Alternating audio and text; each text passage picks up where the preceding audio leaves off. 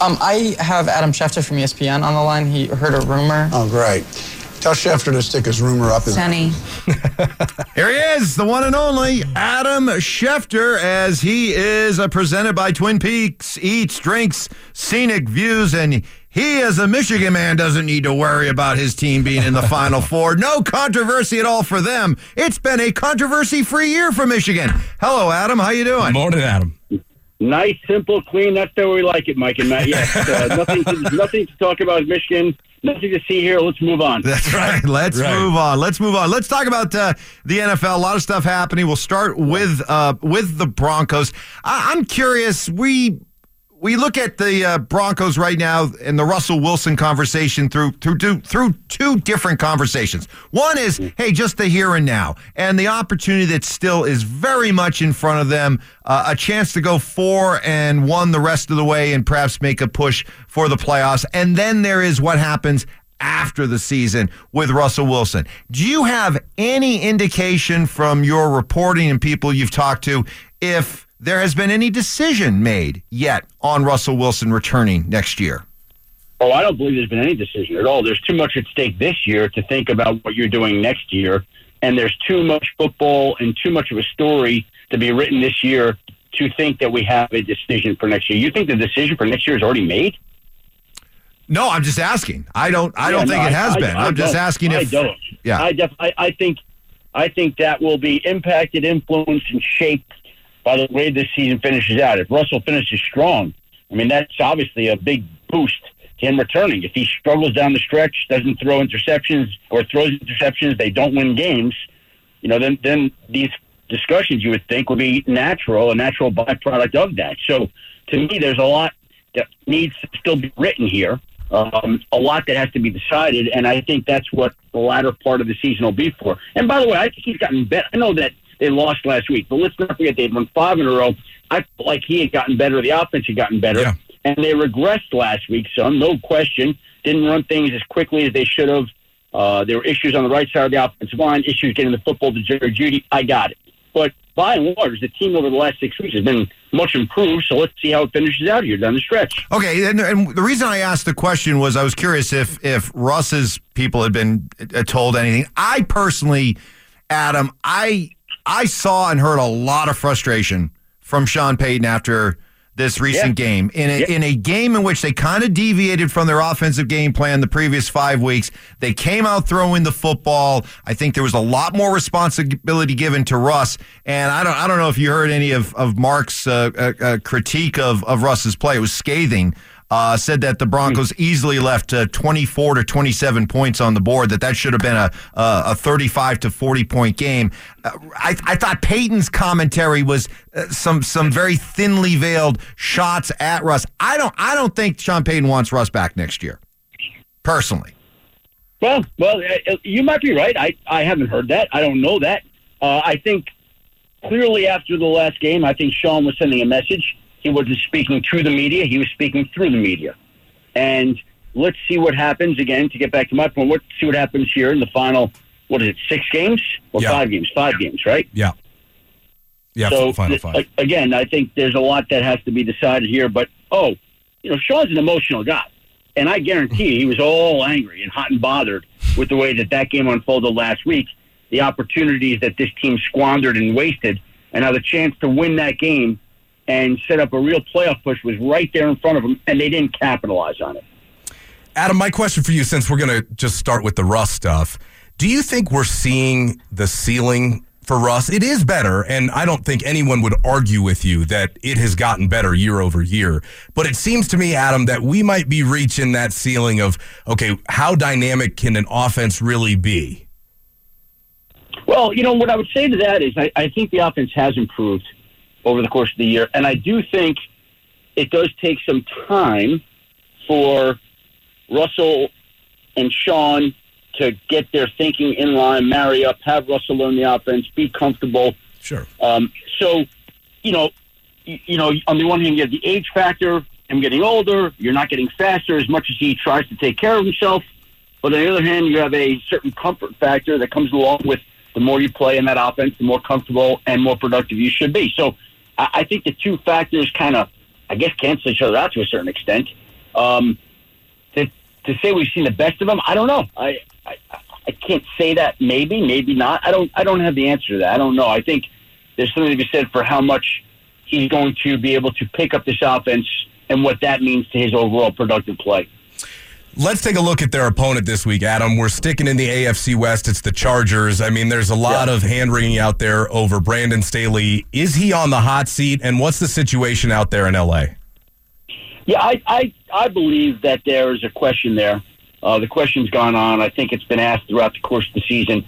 Now, they have been through 6 head coaches since 1998, and they haven't made an in-season coaching change since they fired Kevin Gilbride and hired June Jones with 10 games remaining in the 1998 season. So I would say that anybody that's waiting for Brandon Staley to be let go during the season probably will not get their wish based on their history, but anything's always possible. There's a team that still is fighting for a playoff berth, but they have continually come up short in close games.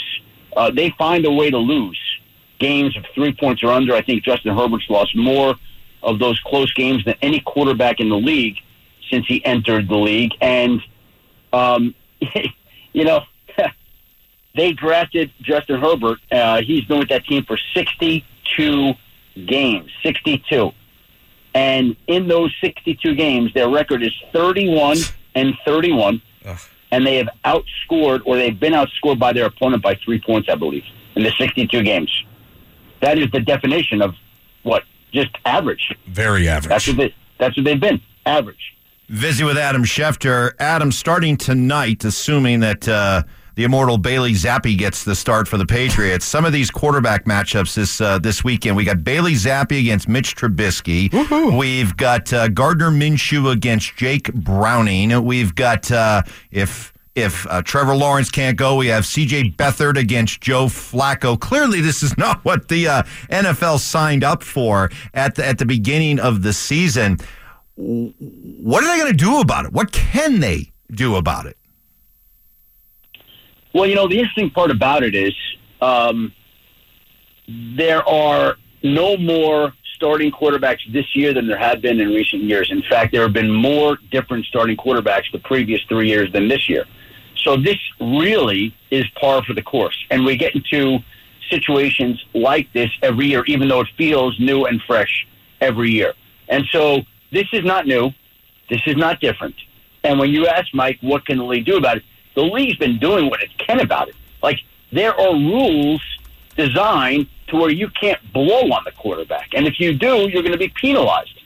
It's just a natural byproduct of the game. And guys are bigger, faster, stronger than ever before. They're going to get hit. They're going to get hurt.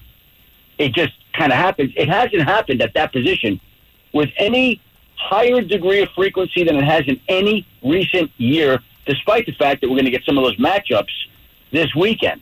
And so the league will continue, I would imagine, to enforce, and even if it has to enact further rules, to make sure that quarterbacks are not being hit. Look at the end of the Packers-Chiefs game. Refs are so accustomed to trying to protect the quarterbacks that they called the penalty on the Packers when the guy hit Patrick Mahomes inbounds. Right? So, I mean, this is just how it goes. And, yeah, nobody looks forward to seeing backup quarterbacks square off when postseason spots and postseason positioning are on the line. But this is just the way that the reality of the sport is. Adam, we look at the Chiefs this year, and here in Broncos country, we've clearly been terrorized by Kansas City for a very long time. But it would seem to me that they're not as scary this year necessarily as they have been in the last few years. Do you think they regret not putting more of an effort into getting Patrick Mahomes more established help at receiver? Well, they had a guy who was pretty good there. They did, didn't they? And, they made the decision that they didn't want to pay him. And, we can debate that decision now and all the ramifications that come along with that. But this is a team that I think is evolving, and the defense this year probably has been better than the offense, even with the greatest player in football playing quarterback. And there's all these young receivers, and, I think some of these guys are going to develop and be good players. Like Rashee Rice is going to be really good, Agreed. I think. But they're in the mode and will be always in the mode as long as that quarterback is playing there, that they can win the Super Bowl in any year. And just like when John Elway was in Denver, there were years where Denver didn't have receivers and everybody wanted them to get receivers, and people are saying, well, they're wasting a year here, not getting them more help on the outside. And eventually it worked out. And, the Chiefs have had great success. It's hard to argue with what they've done. Could they have come up with another receiver? Absolutely. Did they try? Absolutely. Like they fished around on DeAndre Hopkins, made an offer. It wasn't a compelling offer. He decided to go with a more lucrative offer in Tennessee, which, by the way, if we look at it, he and they and everybody would have been better off if he had gone to Kansas City. No. Everybody except for the other teams in the AFC West. Right. But they weren't offering close to the money. So they made an effort there. They made an effort on other wide receivers, just kind of where the spinning wheel stopped this year. It stopped on this, and they need to get more production out of some of these young guys, and they need Travis Kelce to always be Travis Kelce, and they need the defense to play at the level it has. And no, they have not been as scary, but again, there's 5 games left. Let's see how they finish out the season, and if they can pick up the type of momentum that makes them the Chiefs that have scared the Denver Broncos and other teams across the league. Adam, last one for you. Do you have enough time to explain what's going on with the Jets right now? Oh, yeah, please. Yes, Mike. Have you followed their franchise history every year since they won the Super Bowl in 1969? We're familiar. Wash, rinse, repeat. Wash, rinse, repeat. Right. It just goes round and round and round. I mean, they're unbelievable. Like, just the things that come up there, it's incredible. You can't even predict it. It's just, it's very Jet-like. So why is Zach not wanting to play, or is that accurate? I guess this is the way that I would describe it. Did he verbalize to Robert Saleh, I don't want to play? No, I don't believe he did. It's sort of like anybody on any job. If they demote you, don't use you, phase you, and then 2 weeks later come back and be like, right. I want you to go. Come crawling back. Any of us. Mike, if they pulled you off the show, this morning show, for 2 weeks, we're going to try somebody else. And they came back, didn't work. And 2 weeks later they came, Mike, we want you back. How would you feel personally about going back? Well, am I under contract? Am I drawing a paycheck? I guess I really don't have a say, do I? Yes, of course. You go, okay, I'm going to do it. Would you be happy about it? There'd be some element of pissed offness. A little resentment. There'd be some element of go screw yourself, right? Some human element. If they had insulted you before and felt you weren't good enough. How did they insult him? He was playing like crap. And I'll tell you what, if I was doing a show that was crappy and I deserved to be benched for 2 weeks, I'd own it.